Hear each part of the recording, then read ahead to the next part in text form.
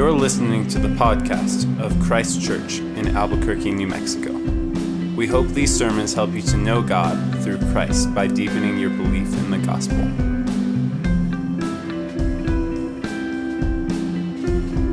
Today's reading comes from John 15, verses 1 through 12.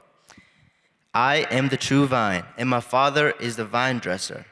Every branch in me that does not bear fruit, he takes away, and every branch that does bear fruit, he prunes, that it may bear more fruit.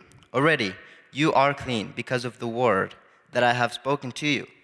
Abide in me, and I in you. As the branch cannot bear fruit by itself unless it abides in the vine, neither can you unless you abide in me. I am the vine, you are the branches. Whoever abides in me and I in him, he it is that bears much fruit, for apart from me you can do nothing. If anyone does not abide in me, he is thrown away like a branch and withers, and the branches are gathered, thrown into the fire, and burnt. If you abide in me, and my words abide in you, ask whatever you wish, and it will be done for you. By this my Father is glorified, that you bear much fruit, and so prove to be my disciples. As the Father has loved me, so have I loved you. Abide in my love. If you keep my commandments, you will abide in my love, just as I have kept my Father's commandments, and abide in his love. These things I have spoken to you, that my joy may be in you, and that your joy may be full. This is the word of the Lord. Father, we love you, and just as we sang, we need you. We need you every hour of our existence. We need you every time that we meet and gather. We need you every time we open your word. We need you not only to help us, not only to show us what's true and right and good, but we need you to continue holding all things together. Without you, we are nothing. We have nothing. So I pray this evening we would more fully and deeply recognize our need for you. I pray that the fruit of that would be that we would desire you more, and that the fruit of that would be joy and glorifying you. We love you. We praise you for Jesus. It's in his name we pray. Amen. You may be seated. Welcome and good afternoon. It feels like we just did this, and we did about, 48 hours ago as we gathered for Christmas Eve. That was such a wonderful time. Thank you for joining us then, and thank you for joining us today. I pray that your Christmas yesterday was good. I pray that it was full of joy. I pray that you pondered the truth of God coming into this world, and that truth fueled your enjoyment of gifts and family and food and drink. I pray that if you are one of those that Clint has mentioned, or that Matt has mentioned, or that now I am mentioning, that the holidays bring a bit of sorrow and a bit of sadness, I pray that you understand clearly that there is joy for you.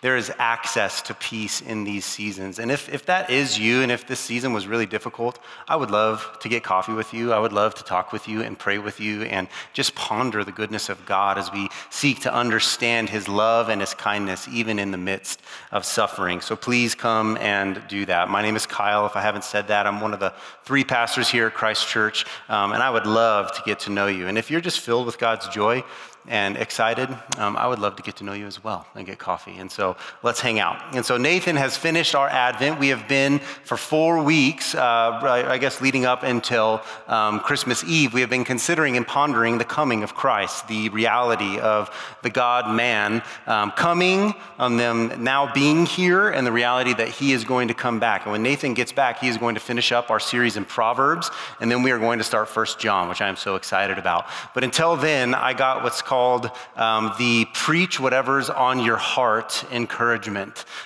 Preach whatever you want. And Nathan wasn't being unkind, but if you've preached often, and if you do this, it seems like that might be like freeing, but that's hard. Like, it's so much easier if he's just like, preach Proverbs 2, and I know that, and that's where I'm at, and I go and I preach that, but he didn't do that. He's mean, and he's gone, and he doesn't care. No, I'm just kidding. But he told me to preach what what I want. And this is the time of year that we have really focused on what we want. We focus on what we want quite a bit. We talk about what we want for Christmas. We think about what we want for the new year. And the kids in this room are already thinking about what they want for Christmas next year. Some of you are examining your jobs at the moment. You're examining your living situations, your homes, your apartments. Some of you are rethinking your studies, what you're studying right now in school. Or some of you younger kids are rethinking last semester, thinking, I probably need to do better to get an A. We are all thinking, considering right now what we want.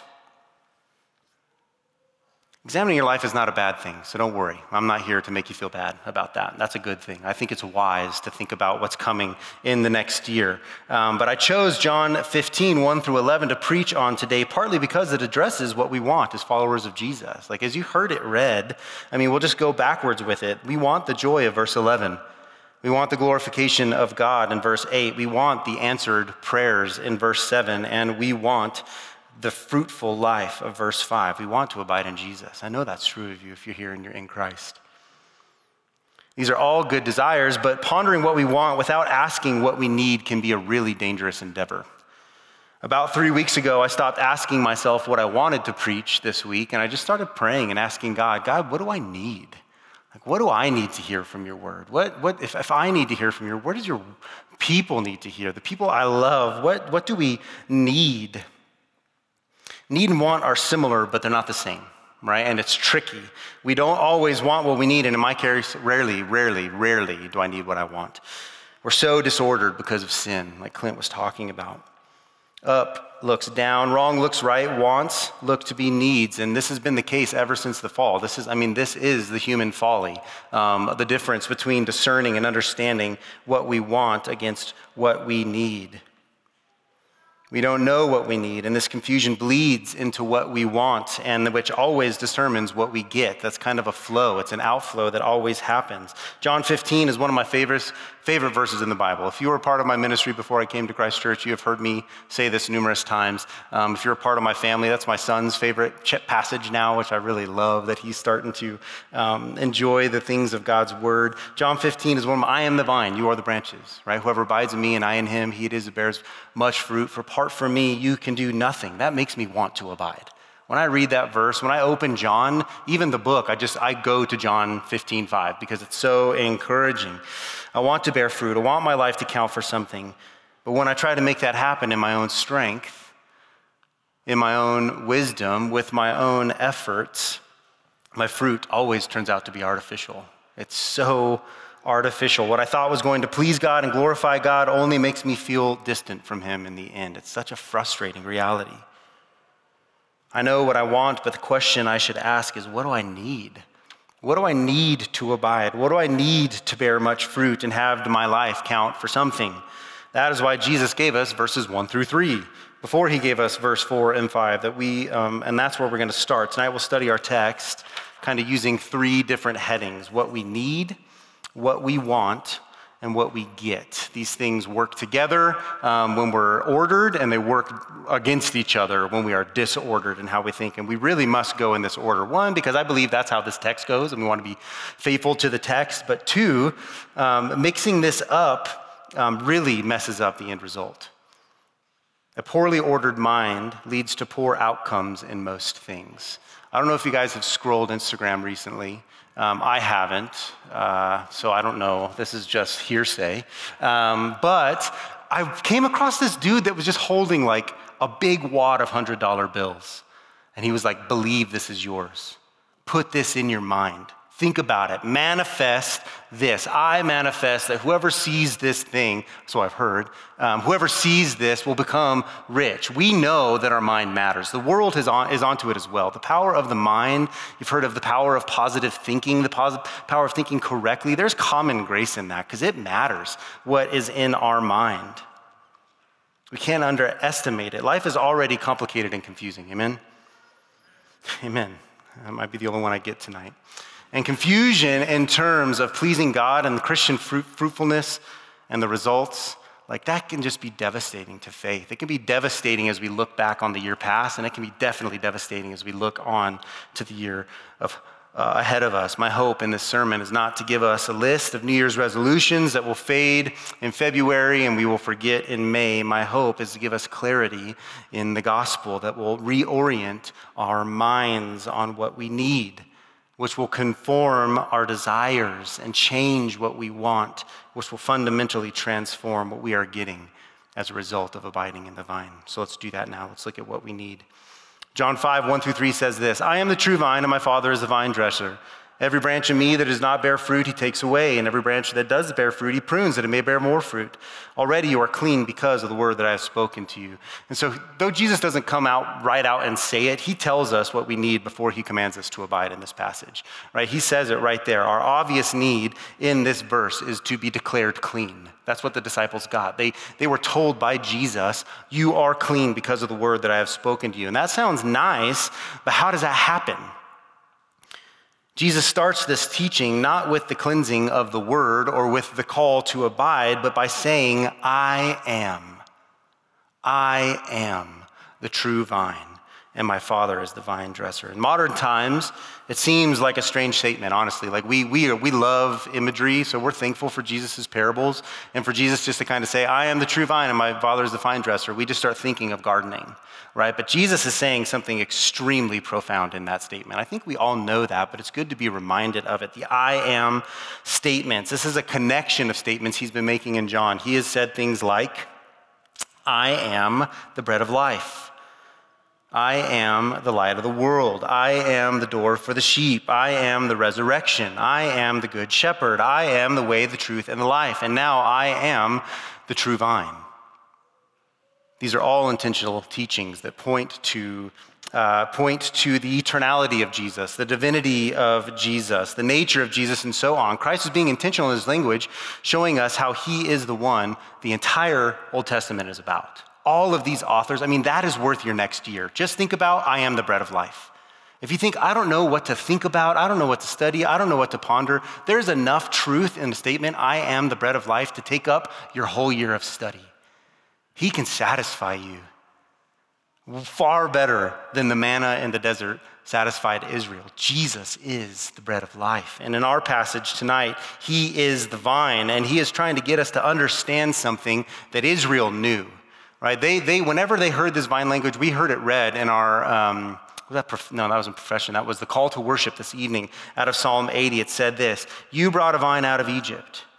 You drove out the nations and planted it. You cleared the ground for it. It took deep root and filled the land. The mountains were covered with its shade, the mighty cedars with its branches. It sent out its branches to the sea and shoots to the river. Here, the psalmist is showing us that Israel is also a vine. It was considered a vine often in the Old Testament, and God both plucked that vine out of Israel in the Exodus and planted it in the Promised Land. He blessed this vine and intended to use it for good things. He intended it to cover, just think of that imagery, all the way to the river, all the way to the sea. We kind of see the garden in that. We can hear the garden in that. God's intention to make the world green again. But something changes. I don't know if you guys heard it. When Clint was reading it, it says, then why then have you broken down its walls? So that all who pass along the way pluck its fruit. The boar from the forest ravages it, and all that moves in the field feeds on it.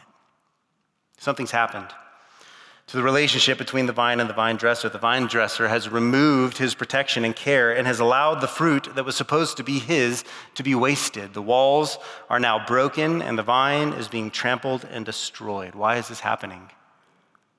It's happening because Israel is not the true vine, right?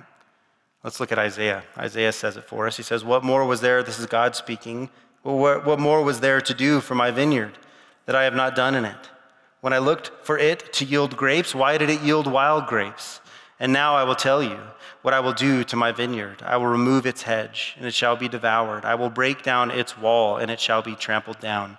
I will make it a waste. It shall not be pruned or hoed, and briars and thorns shall grow up. I will also command the clouds that they rain no rain upon it. For the vineyard of the Lord of hosts is the house of Israel, and the men of Judah are his pleasant planting. And he looked for justice, but behold, bloodshed, for righteousness, but behold, an outcry. Israel was not the true vine. They were planted in the promised land, given everything they needed, fertile soil, protection all around. They were given God's protection. He cared for them. He expected justice and righteousness from this vine, but he got bloodshed and turmoil instead.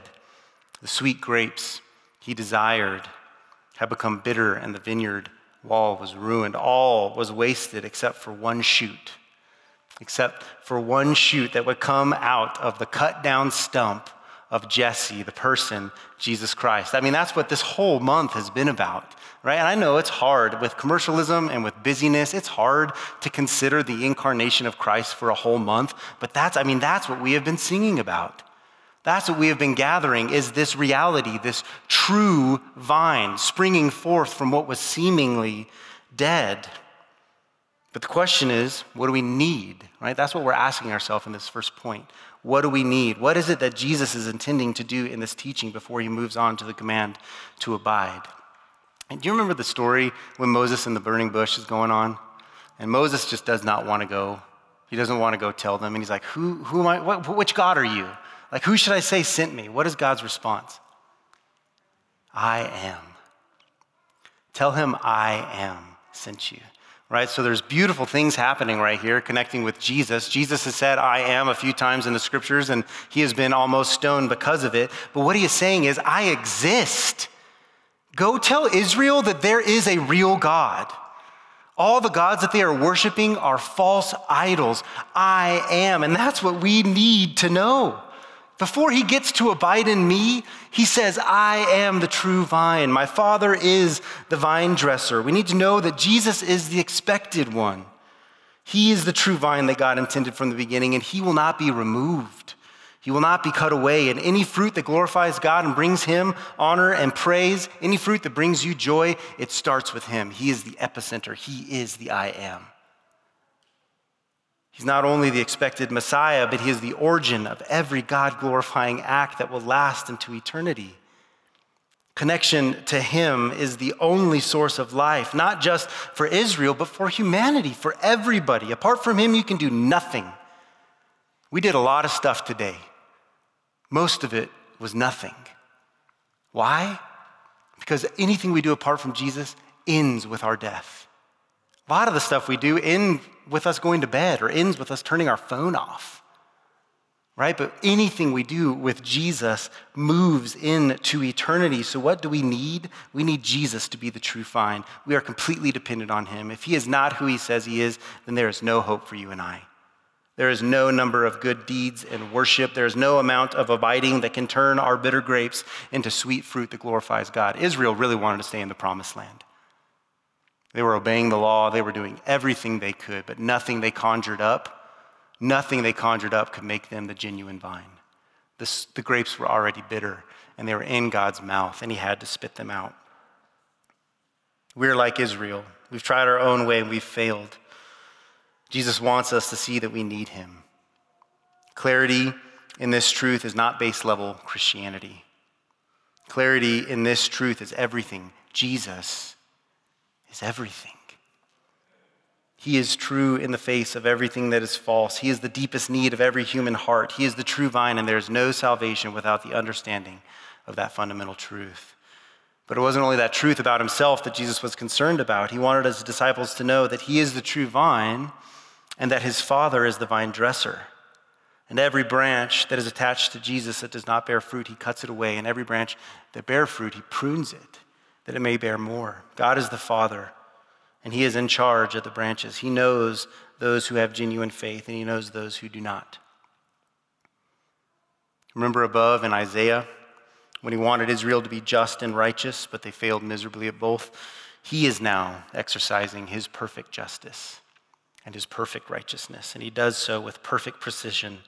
There's no counterfeit faith. There's no counterfeit branch. God knows them all. He sees us all, and he acts intentionally towards them all. And this leads us to the last thing we'll talk about needing before moving on.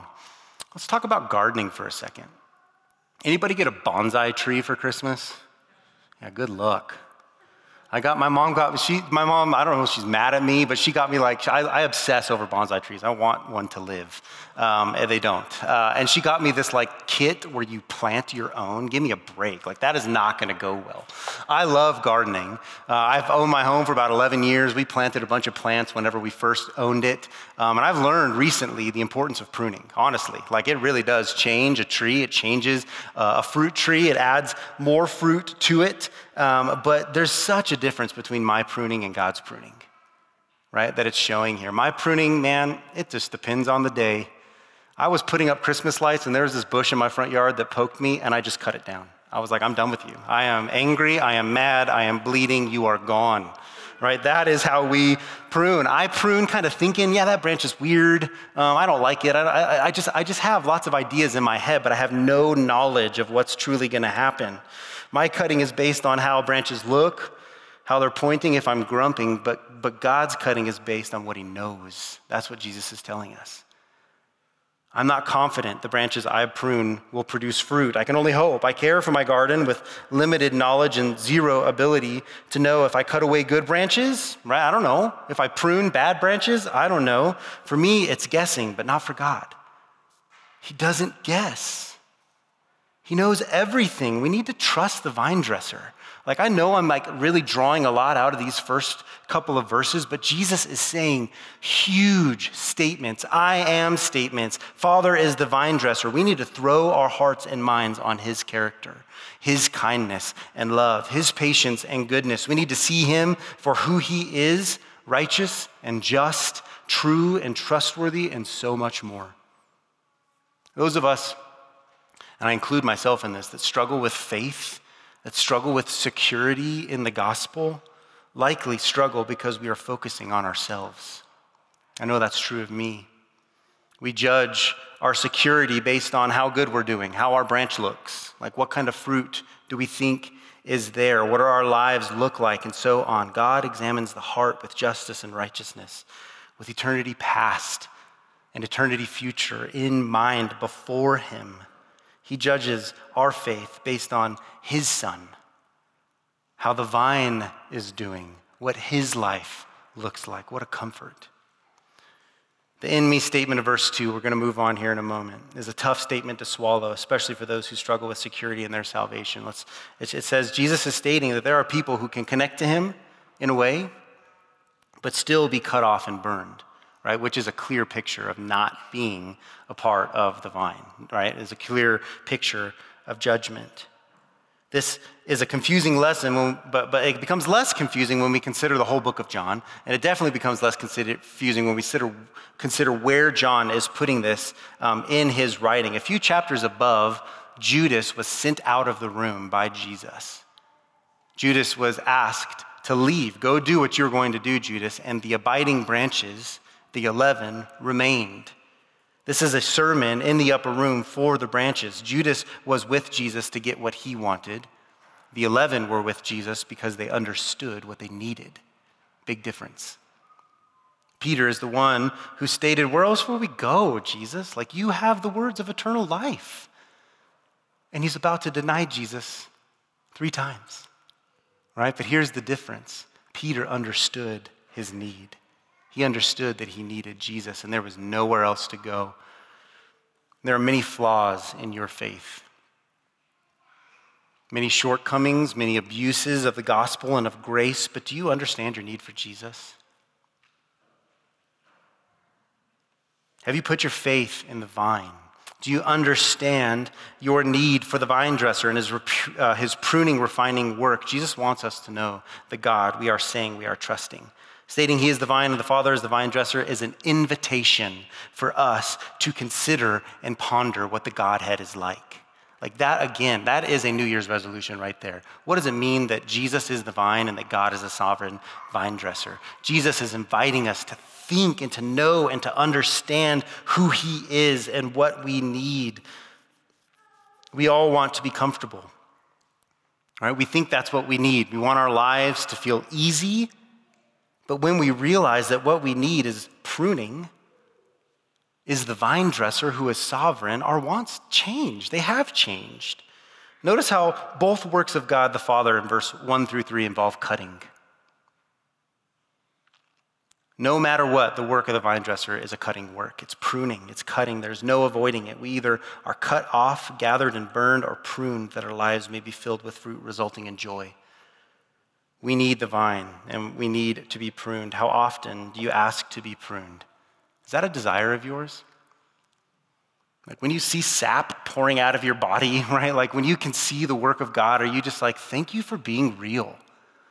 Thank you for like walking along the vine and seeing me and noticing me. I didn't want to feel that, but God, you are so kind. And that moves into what we want. Let's read it. John 4, abide in me and I in you. As a branch cannot bear fruit by itself unless it abides in the vine, neither can you unless you abide in me. I am the vine, you are the branches. Whoever abides in me and I in him, he it is that bears much fruit. For apart from me, you can do nothing. If anyone does not abide in me, he is thrown away like a branch and withers, and the branches are gathered, thrown into the fire, and burn.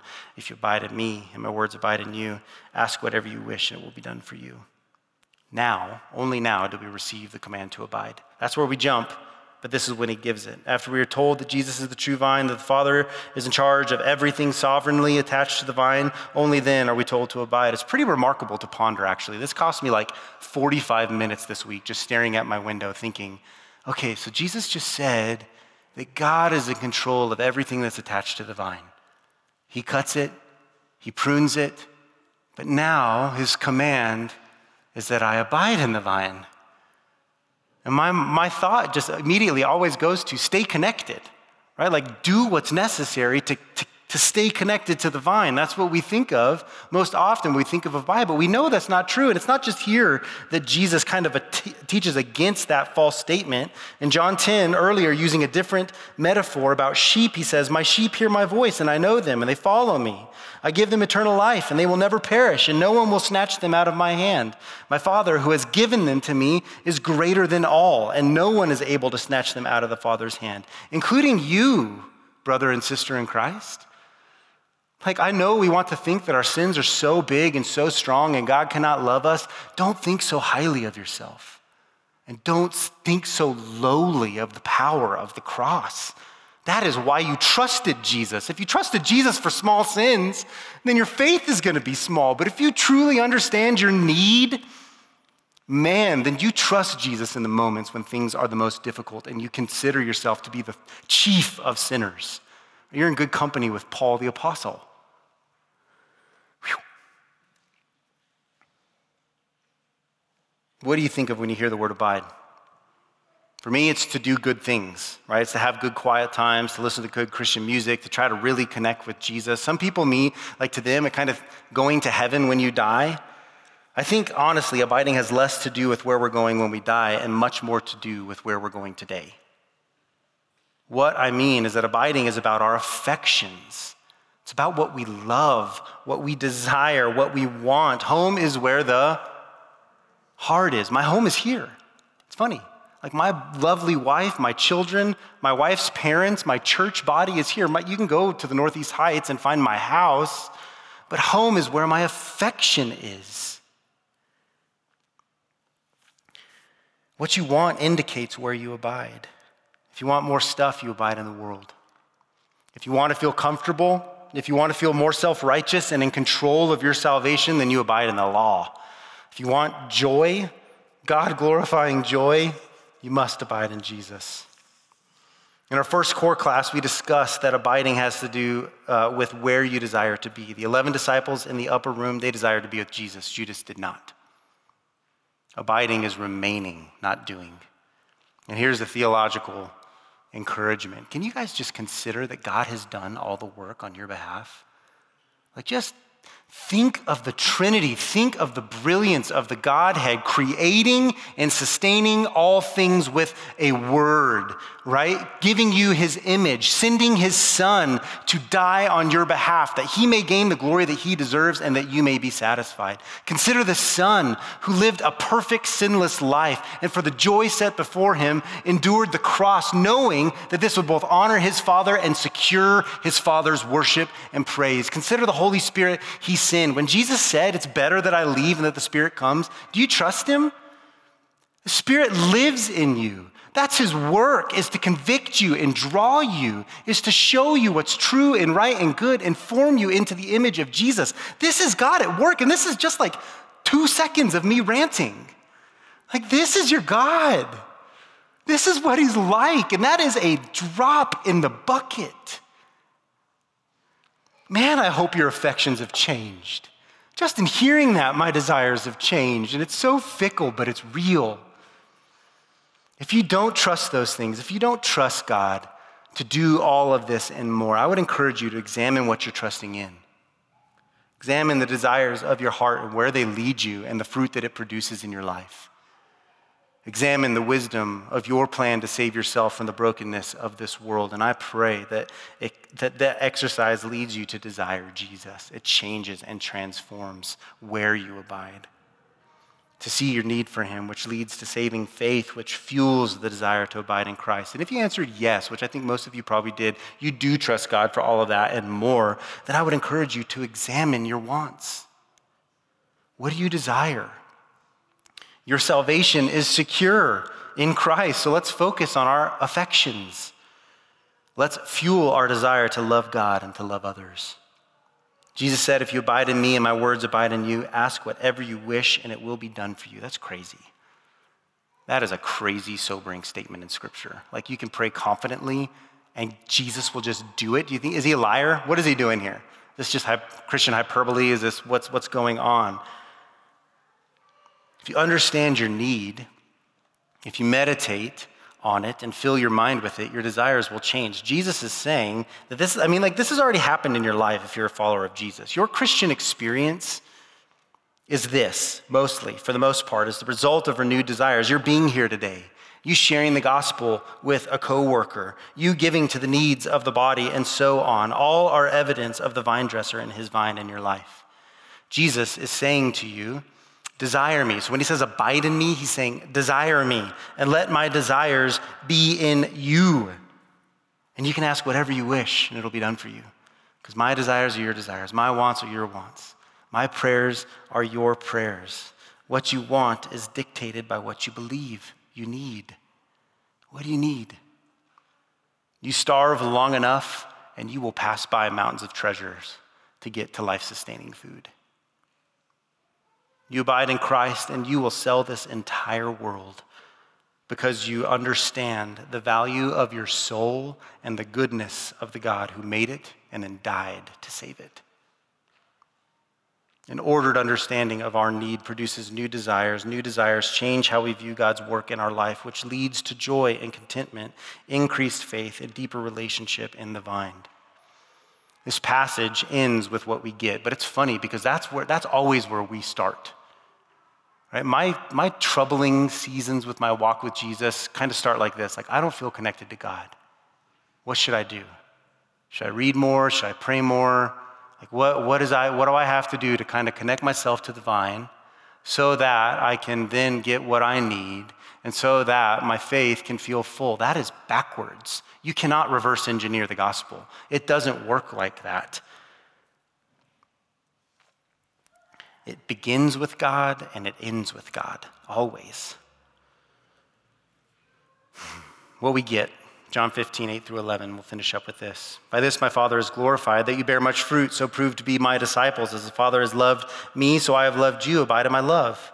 If you keep my commandments, you will abide in my love, just as I have kept my Father's commandments and abide in his love. These things I have spoken to you, that my joy may be in you, and that your joy may be full. God intends your life to be filled with joy. This is not just a Christian platitude. This is not just what we sing on Christmas, joy to the world. This is God's intention for every branch that is in Christ. Pure and perfect joy. His joy. As you think and plan for the new year, is joy at the top of your list? Has that even crossed your mind? Didn't cross mine until I started pondering this passage. Is joy producing faith as a result of abiding in the vine that God himself established at the top of your to-do list this new year? I don't ask this to make you feel guilty. I ask this to fill your mind with truth, right? I ask this to help us focus on the vine, to look at what's true and good. Like, what you need is God. And when you understand that, what you get is joy. That's incredible.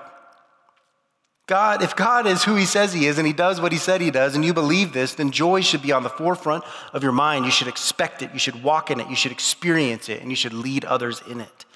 But why does this so often elude us? Why is joy so hard? True joy is the result of trusting God, his plans, his ways, his sovereign rule and reign. Abiding is being convinced of his goodness. And that just doesn't come naturally to us. We don't trust him.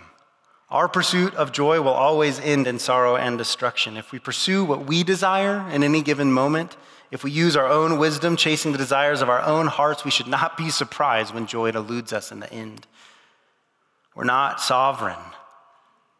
We don't see the beginning and the end. The wisdom of man is foolishness to God. Our pursuits fail because they are consumed with selfishness, which is the opposite of God. That's the opposite of the gospel. The gospel gives everything, and we seek to take. That's why it's so hard. Verse 9 says, as the Father has loved me, so I have loved you. Abide in my love. How did the Father love Jesus? What was the result? We equate love with joy or with peace and with ease, and the Bible equates love with the cross. Christ was cut off so that we might be grafted in. The pruning work of God has always resulted in our good and in our joy. Do you know this? Yeah. Do you preach it to yourself? Do you fight to fill your mind with statements like this so that when your own sin or when the enemy or just life in general, weariness of life tries to sneak in, you abide all the more? Do you fight for the joy that is yours as a result of abiding in the vine? Joy so pure that it's literally fueled by God's love, and it results in bringing God the glory that your heart longs to bring him. This is a plug, so get ready. Our next core class, which I'm teaching, so again, grain of salt, it's on clarity in the gospel. And again, like when I was thinking through these classes, I was really asking God, what do we need? What do we need as your followers? And I know that the gospel is talked about a ton. We just rehearsed the whole thing. We do that every single week. So why a class on that? And the hope is that it would focus our minds on truths that matter, on things that cause us to abide, that transform us. We can abide in Christ and trust him more fully, resulting in our joy together. That's why we do everything we do here. Like that's why Matt prepares wonderful music for us to sing to every week. That's why Nathan normally preaches every week. That's why Clint prepares a liturgy. It's why we drink this blood and eat this flesh every single week, is so that we would understand our need, that we would turn and worship God, and that would produce joy. I exist as your pastor for the glory of God and for your joy. That's it. Do you have it? If not, I guess I'm failing. I'm trying. I don't know. Have you ever bought groceries you didn't need? I know. Weird question. Out of nowhere. It's so frustrating, right? And I don't mean like groceries you didn't need, like you get like the foot massager thing. I mean like you buy a bag of carrots and you get home and you realize you already have a bag of carrots. And you know now that there is no way you're going to be able to eat both bags of carrots. And so you're frustrated because they're both going to turn slimy in about a week. And it's all wasted. It was all for nothing. All the effort and money is wasted because you already had what you needed. What are you getting from your relationship with God? That's a selfish question, but I think you need to ask it. Is it joy? Or is it more like a drawer full of rotten vegetables in your fridge? Hear me out. I know it's weird. You own them, right? It's yours. They're yours, but you don't use them. They've been paid for, but they waste away unnoticed as we toil to go buy more. This is not how it's supposed to be. Eat your vegetables, right? Like what a wonderful God who has paid for your salvation, who has purchased your fruit, who has accomplished everything you need to have joy. Do you approach him with that clarity? Do you walk up to the fridge of the gospel knowing that it's filled, that all the work has been done, and now we just open it and we receive? And as we receive it, we just think of the wonderful beauty of the God who stocked that fridge. Right? Your joy, your peace, your salvation, your restoration, your sanctified life, your clarity. Right? Your help in difficult times, your comforting friend and Savior, all purchased. You don't need to go to the store to ask for more. You just need to receive it, to abide, and to let that abide in you and let your desires be changed and transformed and live a life of joy until he comes back or he takes you home. That's what Christ has bought for you. So let's go back to presents. I'll finish with this. I know I already said that. What are the best kind of presents? Talked about it at the very beginning. When I was young, it was toys. When I got a little bit older, it was cash. That was the best kind of present. But we all know that that's not the best kind of present. The best gift is a gift that is given with the full knowledge of who you are. The gift reveals the relationship. Have you guys ever gotten a gift like that? It could be a small kitchen tool. It's funny. It could be a gift card. It could be a car. It could be a toothpick. It really doesn't matter. All of those gifts can have the same effect. The key is the right person is giving the gift and the right person is receiving the gift. It's about intimate knowledge. It's about knowing what they need, what they want, and what will bring them joy. And when you relate to someone like that, your affections for them grow. You want to be with them. You want to please them and serve them. And the result of a relationship like that is joy. It really is. I hope you have a relationship like that with Christ and with somebody in this church. Does that not sound like the best New Year's resolution? To be secure in the joy of God, to be confident in his character, to know him and trust him, to allow your desires to become formed by his, to be connected to him in such a way that genuine joy is the result. It's not a fairy tale. It's available to you. Jesus is the vine. God is the vine dresser. God has rescued you and secured you and controls everything. He cuts and prunes, and we are called to abide in his love. Do you recognize your need for him? If so, trust Jesus. Like Clint encouraged us earlier, pursue him in the word. Get to know his character this year. Learn what it means that he is the light of the world. Learn what it means that he is the bread of life, the true vine. That is worth your wasted time, like Clint said. That is worth your moments. That will never return void. You want joy? Dive in to Christ and learn about who he is. Do you want more of him? Then pray with Jesus that God's kingdom will come and his will be done. Seek to align your wants with his. Look for the wisdom of God in the word and in the life around you. When you live and act against his word, repent and be thankful that the work is done. Because gosh, that provides as much joy and like abiding energy when you realize that this is why Jesus died and this is why I'm like the 11. This is why I stay. I need him. Man, there is nothing, there are some things I'm sure more powerful, but that is powerful. The nails of guilt and death were placed in Jesus' hands to remove the chains of guilt and death from yours. That's the God you serve. That's the gospel you've trusted. Abide in these things and remain in them. Finally, enjoy. Have joy set before you. Let that be a goal of yours this year. There's no paying God back for what he has done. Find your heart's contentment in him. Allow him to become your delight and watch your basket of artificial fruit turn into fruit that abides. That's how good God is. That's what he does. And we need to know that. Let's pray to that end. Father, we love you, and we know you because you first knew us. We love you because you first love us. All we do is respond to you. You have done all the work of creating the world. You've done all the work of creating us. You've done the work of saving us and securing us. You do the work of pruning, and you call us to abide in your love. What God is there like you? How can this be real? God, I pray that Christ Church this coming year would be a church filled with joy, with the fruit of abiding, that the desire of our hearts to glorify you would be evident, that our love would be evident, and that the world would see that and think, man, who is this God? What is this gospel? He dies and we gain life? He creates, we ruin, and he recreates? What kind of God is this?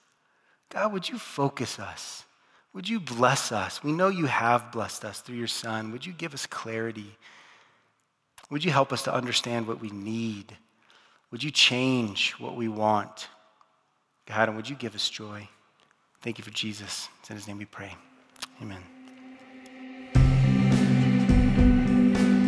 We hope you have been encouraged to deeper life in Christ through the preaching of this sermon. For more information about Christ Church, visit www.christchurchabq.com.